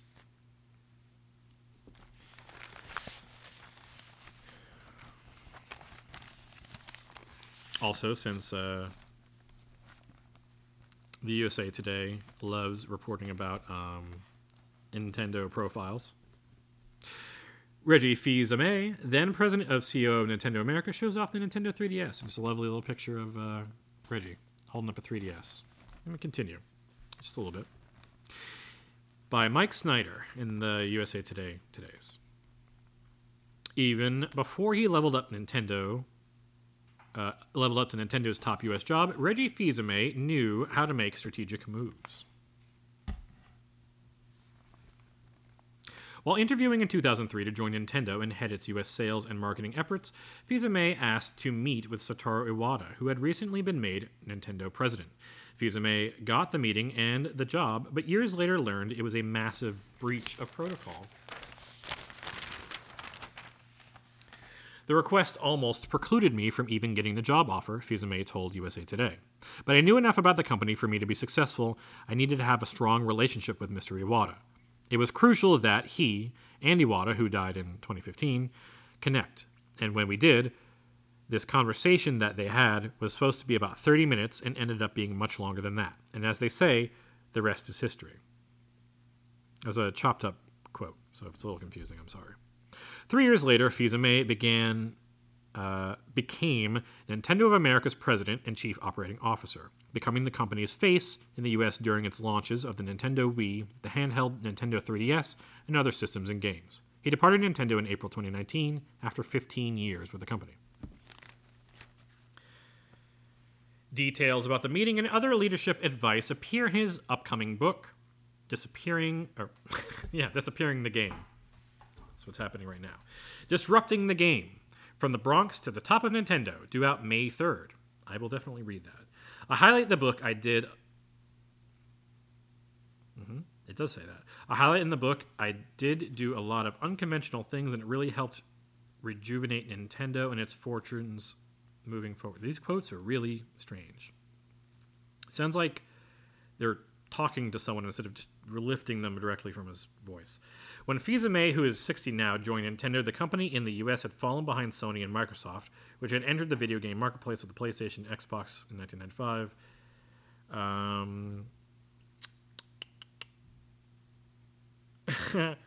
When Fils-Aimé made his first major appearance for Nintendo at the Electronic Entertainment Expo in Los Angeles in 2004, it was tantamount to a mic drop. My name is Reggie, he said in the presentation, which you can watch on YouTube.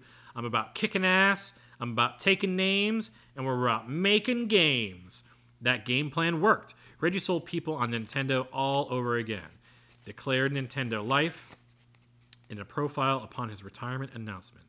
This is precisely what Reggie did for Nintendo for 15 years, translating Nintendo's actions, then selling them.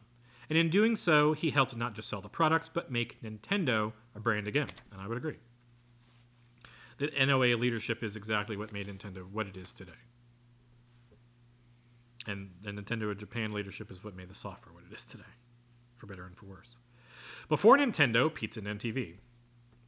His pre-Nintendo career will likely be inspiring and enlightening for readers. His parents migrated to the U.S. in the 1950s from Haiti, married and lived in New York City, where Fils-Aimé was born. There's a story there around just my heritage, my personal background, as I grew up in the Bronx, and as I proceeded to bootstrap myself to Cornell University, and on a series of different leadership roles across a variety of different industries, he said. Fils-Aimé's earlier career included jobs at Procter & Gamble, Pizza Hut, Guinness, and Viacom, where as senior vice president for marketing for MTV and VH1, he created marketing plans for the concert for New York City, held to raise funds after the September 11th, 2001 terror attacks. Those already in the workplace and students unsure of their career path would benefit from his upcoming book, too, he said. Throughout the book, I share leadership stories in terms of real lessons learned from situations that could be applied to today's business environment. Fils-Aimé said, so this is about, managing through a downturn in a business. It's how you do with a difficult boss. It's real, tangible advice to the reader for navigating their own career, whether it is that, whatever it is that they're doing. In his upcoming book, Fils-Aimé also addresses some issues that would be timely for and beyond Black History Month. I touch a lot about the power of diversity and inclusion, about having a diverse leadership team can really help organizations achieve superior results, Fils-Aimé said. So that's a certain element of my story. I wouldn't say that mine is purely, an African-American story. It's a story of an African-American who did some pretty interesting and phenomenal things, including heading up the largest part of a Japanese company. Since leaving Nintendo, Fils-Aimé returned to Cornell as a lecturer and remains a university advisor. He's kept his hand in the video game industry, serving on the advisory board for independent publisher Rogue Games, and also a mentor on the New York Video Game Critics Circle, assisting students in seeking to enter the video games industry and journalism. He is also chairman of UTA Acquisition Corp., a special purpose acquisition company, or SPAC, which includes Reddit founder Alexis Ohanian on its board and focuses on the digital entertainment space. Recent weeks have seen a surge in deals in the video game industry, including Sony's deal to acquire Halo and Destiny developer Bungie, Microsoft's acquisition of Activision Blizzard, both these things we've covered on the podcast, Call of Duty, and Take-Two Interactive's purchase of Zynga. In addition to consolidation, Fils-Aimé sees opportunity for smaller companies to stay independent and chart a path of their own versus being a part of a big monolith. That's why I'm part of the SPAC.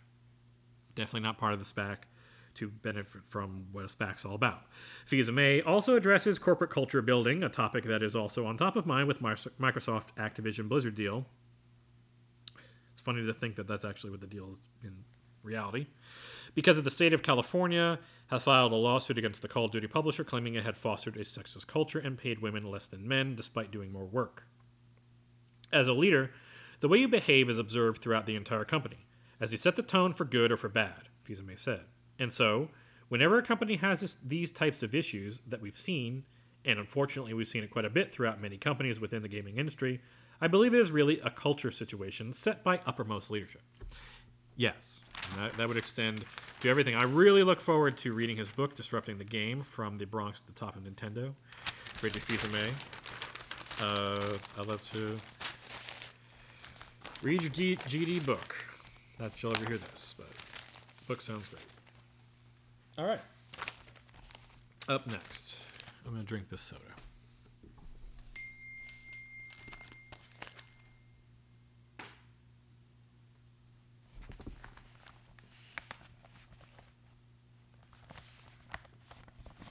Pretend that was a message for you. Thiel set to leave board of Facebook parent. Peter Thiel, one of Facebook's earliest investors and its longest-serving outside board member, plans to step down from his position at the social media parent company.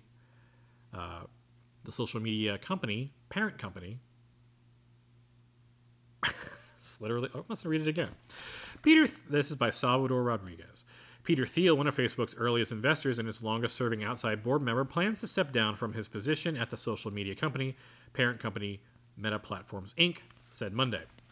Mr. Thiel intends to focus on helping Republican candidates supporting their agenda of former President Donald Trump in the 2022 midterm elections, according to a person familiar with the matter. Mr. Thiel, who I just noticed at the very top, who owns Palantir, who is running a giant full banner ad on the top of this paper.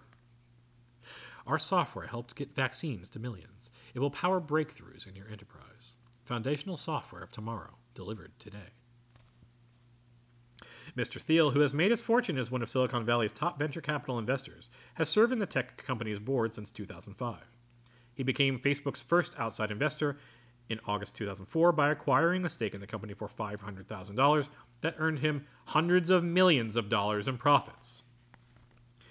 Mr. Thiel decided now was the right time to leave Facebook's board rather than be a distraction to the company ahead of the coming elections, the person said. Meta chairman and chief executive officer Mark Zuckerberg said, "Peter has been a valuable member of our board, and I am deeply grateful for everything he has done for our company, from believing in us when few others would, to teaching me so many lessons about business, economics, and the world." Mr. Thiel is expected to step down after the company's annual shareholder meeting, which is typically in May. It has been a privilege to work with one of the great entrepreneurs of our time, Mr. Thiel said. His talents will serve Meta as well as he leads the company into a new era. Mr. Thiel's departure coincides with the intensifying pressures confronting Facebook on several fronts. Meta's stock price last week fell by 26%, shaving $323 billion from its market valuation after the company said it expected revenue growth to slow. It also cited inflation as a weight on advertiser spending and estimated that ad tracking changes imposed by Apple Inc. would cost the social media company $10 billion this year. Considered the tech industry's most prominent conservative, Mr. Thiel has long been considered one of the strongest voices on the board. He has repeatedly advised Mr. Zuckerberg not to bow to public pressure, and particularly regarding the social media network's effects on politics. The tycoon became Mr. Trump's most notable ally in Silicon Valley during the 2016 election. He contributed to the Republicans' 2016 campaign and served as advisor to Mr. Trump throughout his presidency. For the coming midterm elections, Mr. Thiel will be supporting J.D. Vance. And Blake, of course he will. And Blake Masters, who are running for U.S. Senate seats representing Ohio and Arizona, respectively, the person said. Mr. Masters, a Republican challenging Democratic Senator Mark Kelly in Arizona, has served as chief operating officer of Thiel Capital and is president of the Thiel Foundation. Mr. Vance is a partner at Naria, an early-stage venture capital fund that has invested alongside Mr. Thiel. Mr. Thiel had discussed with people close to him that the possibility of resigning from Facebook's board as far back as 2018 after his relationship with the company came under strain following a dispute with a fellow director over Mr. Thiel's support for Mr. Trump's campaign.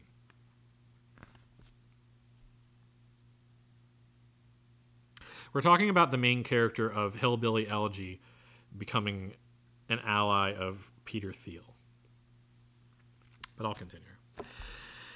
Mr. Thiel's politics have made him a lightning rod at Facebook, with some liberal critics citing him as negative influence on Mr. Zuckerberg. While many conservatives, I don't think anyone's influencing Zuck. I think he's just doing his own fucking thing. While many conservatives see him as an essential ally in an industry that they say has long leaned to the left. Once Mr. Thiel steps down, venture capitalist Mark Anderson will be the longest-serving member of the board, which has been criticized at times as lacking independence from Mr. Zuckerberg.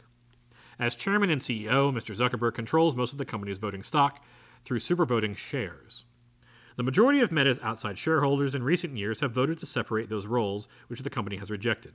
Last month, the company appointed DoorDash Inc. CEO Tony Zhu to its board, adding outside executive experience to the group. Mr. Thiel rose to prominence in the early 2000s as one of the original founders of PayPal Holdings, which he led as CEO until eBay acquired it in October 2002 for $1.5 billion. From his time at the electronic payments platform, Mr. Thiel became one of the most visible members of the PayPal Mafia, a group of early employees that included Tesla CEO Elon Musk, who have since gone on to found and invest in other notable tech companies. And the cycle continues. Time is a flat circle. Mr. Thiel also serves as the chairman of Palantir Technologies, Inc., which I have just noted for you, a Denver-based company that specializes in building software helping military and intelligence agencies mine and analyze data at large scales. Hello to you, Mr. Software.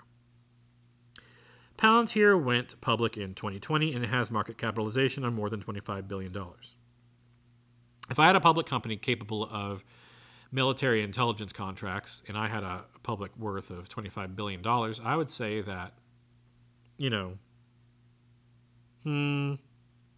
I'd probably download all public podcasts and transcribe them for, later purposes. Why not?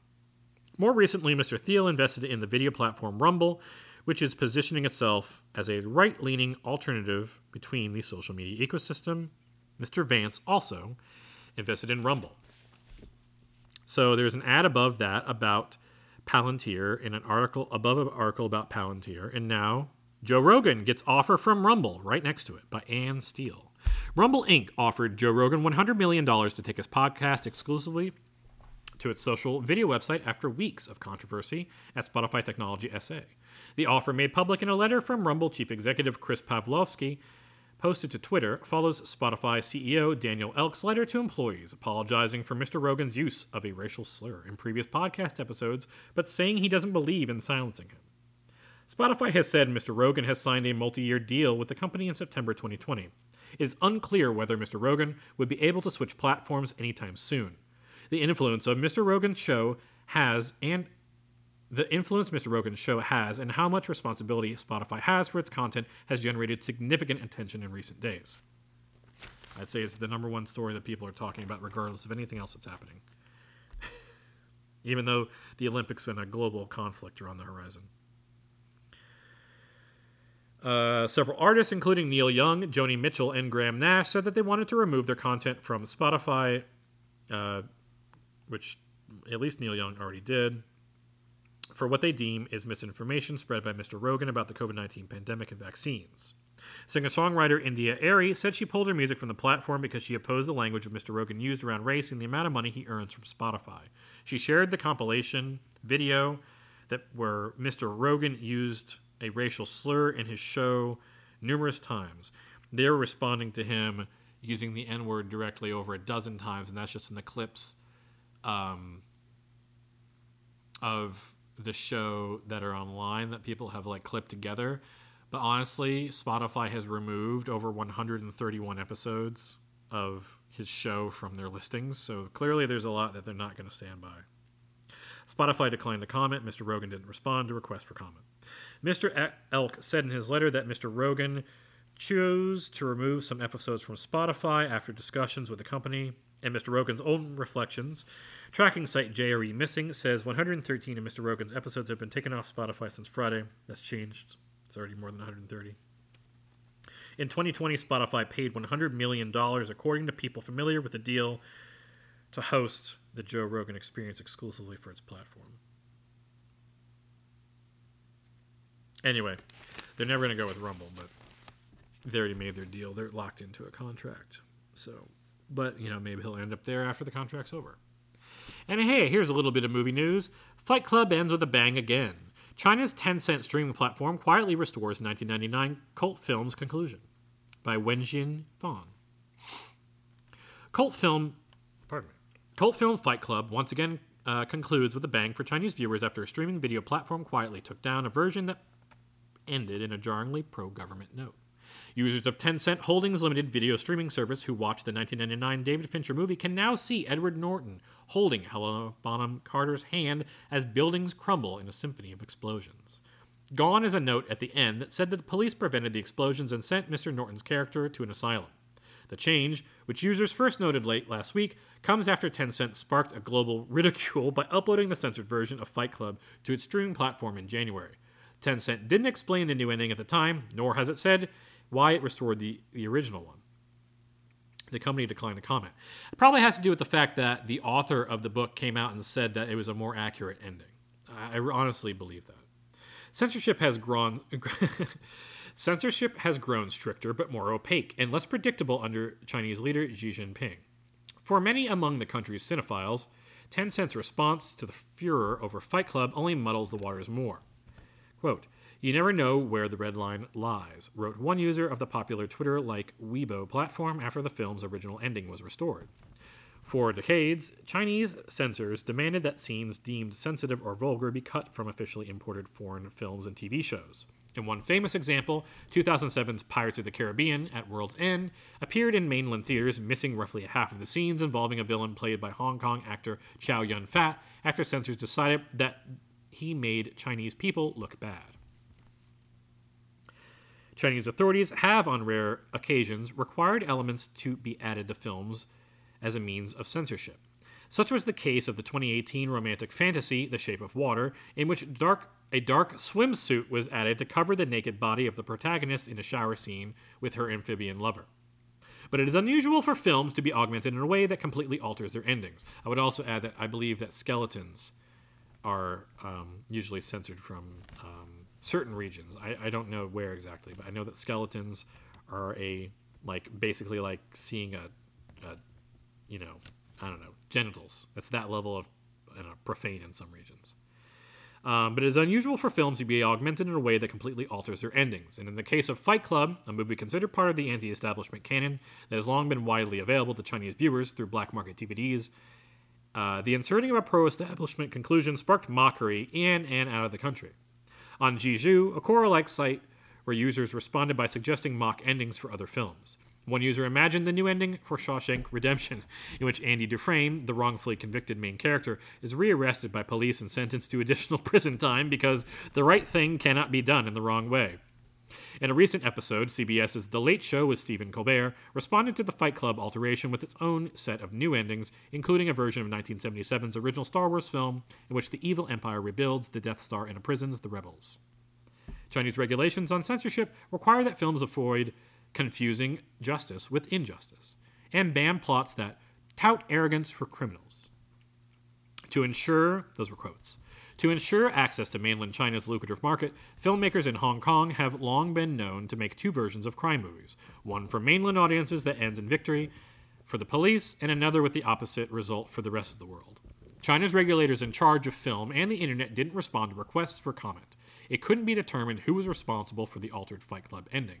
Chuck Palahniuk, the writer whose novel inspired the Fight Club film, responded to news of the altered ending with a post on Twitter late last month. "This is super wonderful. Everyone gets a happy ending in China." Of course, he later followed it up by saying that it was a more accurate ending, because in the book, that's actually kind of what happens. Let's see. Oh, there's a little sidebar. Foreign movies run into barriers. Other foreign films with similar themes have encountered barriers in China. V for Vendetta, the 2005 dystopian action film that helped popularize the Guy Fawkes mask in an anti-establishment emblem, was erased from China's most popular movie database in 2020, despite already being well known to local audiences. Joker, the 2019 thriller starring Joaquin Phoenix, never showed in Chinese theaters despite being one of that year's highest-grossing films, a snub that many expectant Chinese moviegoers speculated may have been related to its anarchic theme. Well, apparently they thought the same thing here. Last year, the Tencent platform uploaded a new version of 2005's Lord of War, in which the main character, a criminal arms dealer played by Nicolas Cage, confesses and is sentenced to life in prison rather than being set free with help from the U.S. government, as it happens in the original. The Lord of War alternate ending, also described in a written note, remains on Tencent's platform. Which is great, because I believe the Lord of War was actually based on a real character, an assimilation of real characters. The current version of Fight Club, despite having its ending restored, is still missing several scenes involving nudity. So there you go. Nudity and skeletons.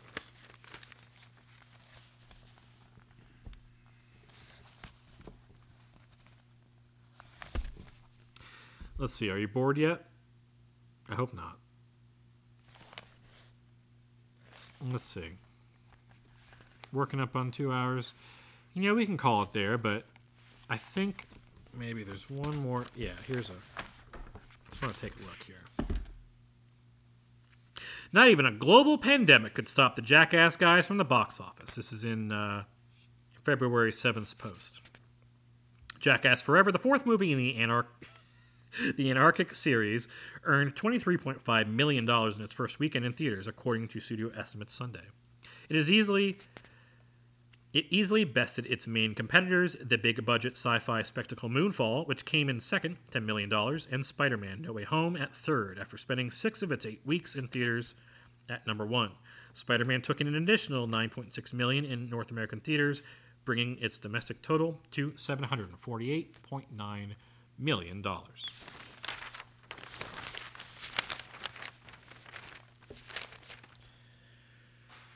right. I'll let you go, but I'm going to be back tomorrow. How about that? Because I have more stories here, and it's been a few days, and I want to get rid of this big old stack of papers on my desk. So we're going to do that. And to play you out, I'm going to go with a little bit of this, because this is how everyone should live their life. Just listen to David Byrne here.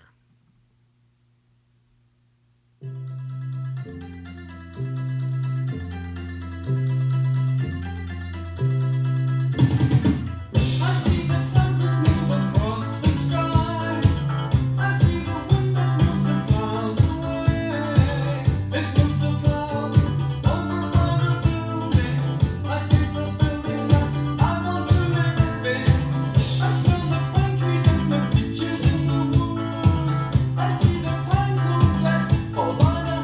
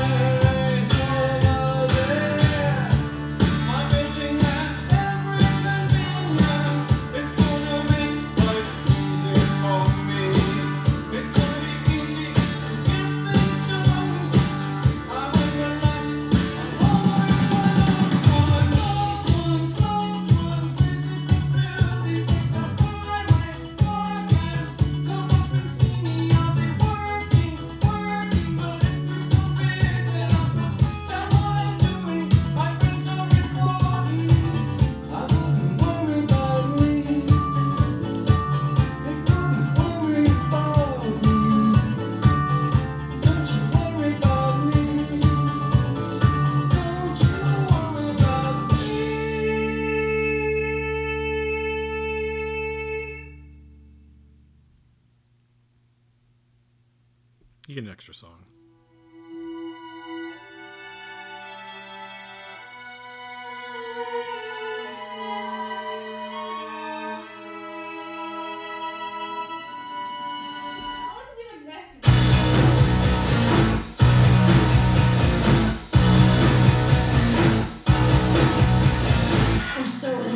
I think that I'll die before I drink. And I'm so caught up in the news of who likes me and who hates you. And I'm so tired that I might quit my job, start a new life. And they'd all be so disappointed, cause who am I if not exploited? And I'm so sick of 17. Where's my fucking teenage dream? Someone tells me one more time, enjoy your youth, I'm gonna cry. And I don't stick up for myself, I'm anxious and nothing can help. And I wish I'd done this before, and I wish people liked me more. All I do is try my best, it's the kind of things I did. All I left is lay upset.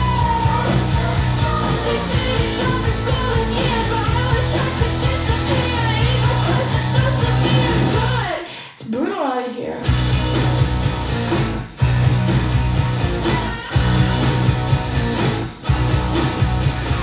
I feel like no one wants me, and I hate the way I'm perceived. I only have 2 real friends, and lately I'm a nervous wreck, cause I love people I don't like, and I hate every song I write. And I'm not cool, and I'm not smart, and I can't even parallel park. All I do is try my best, it's the kind of things I did. All I left is lay upset. They say it's all the golden years, but I wish I could disappear. Ego crush is so severe, but it's brutal out here.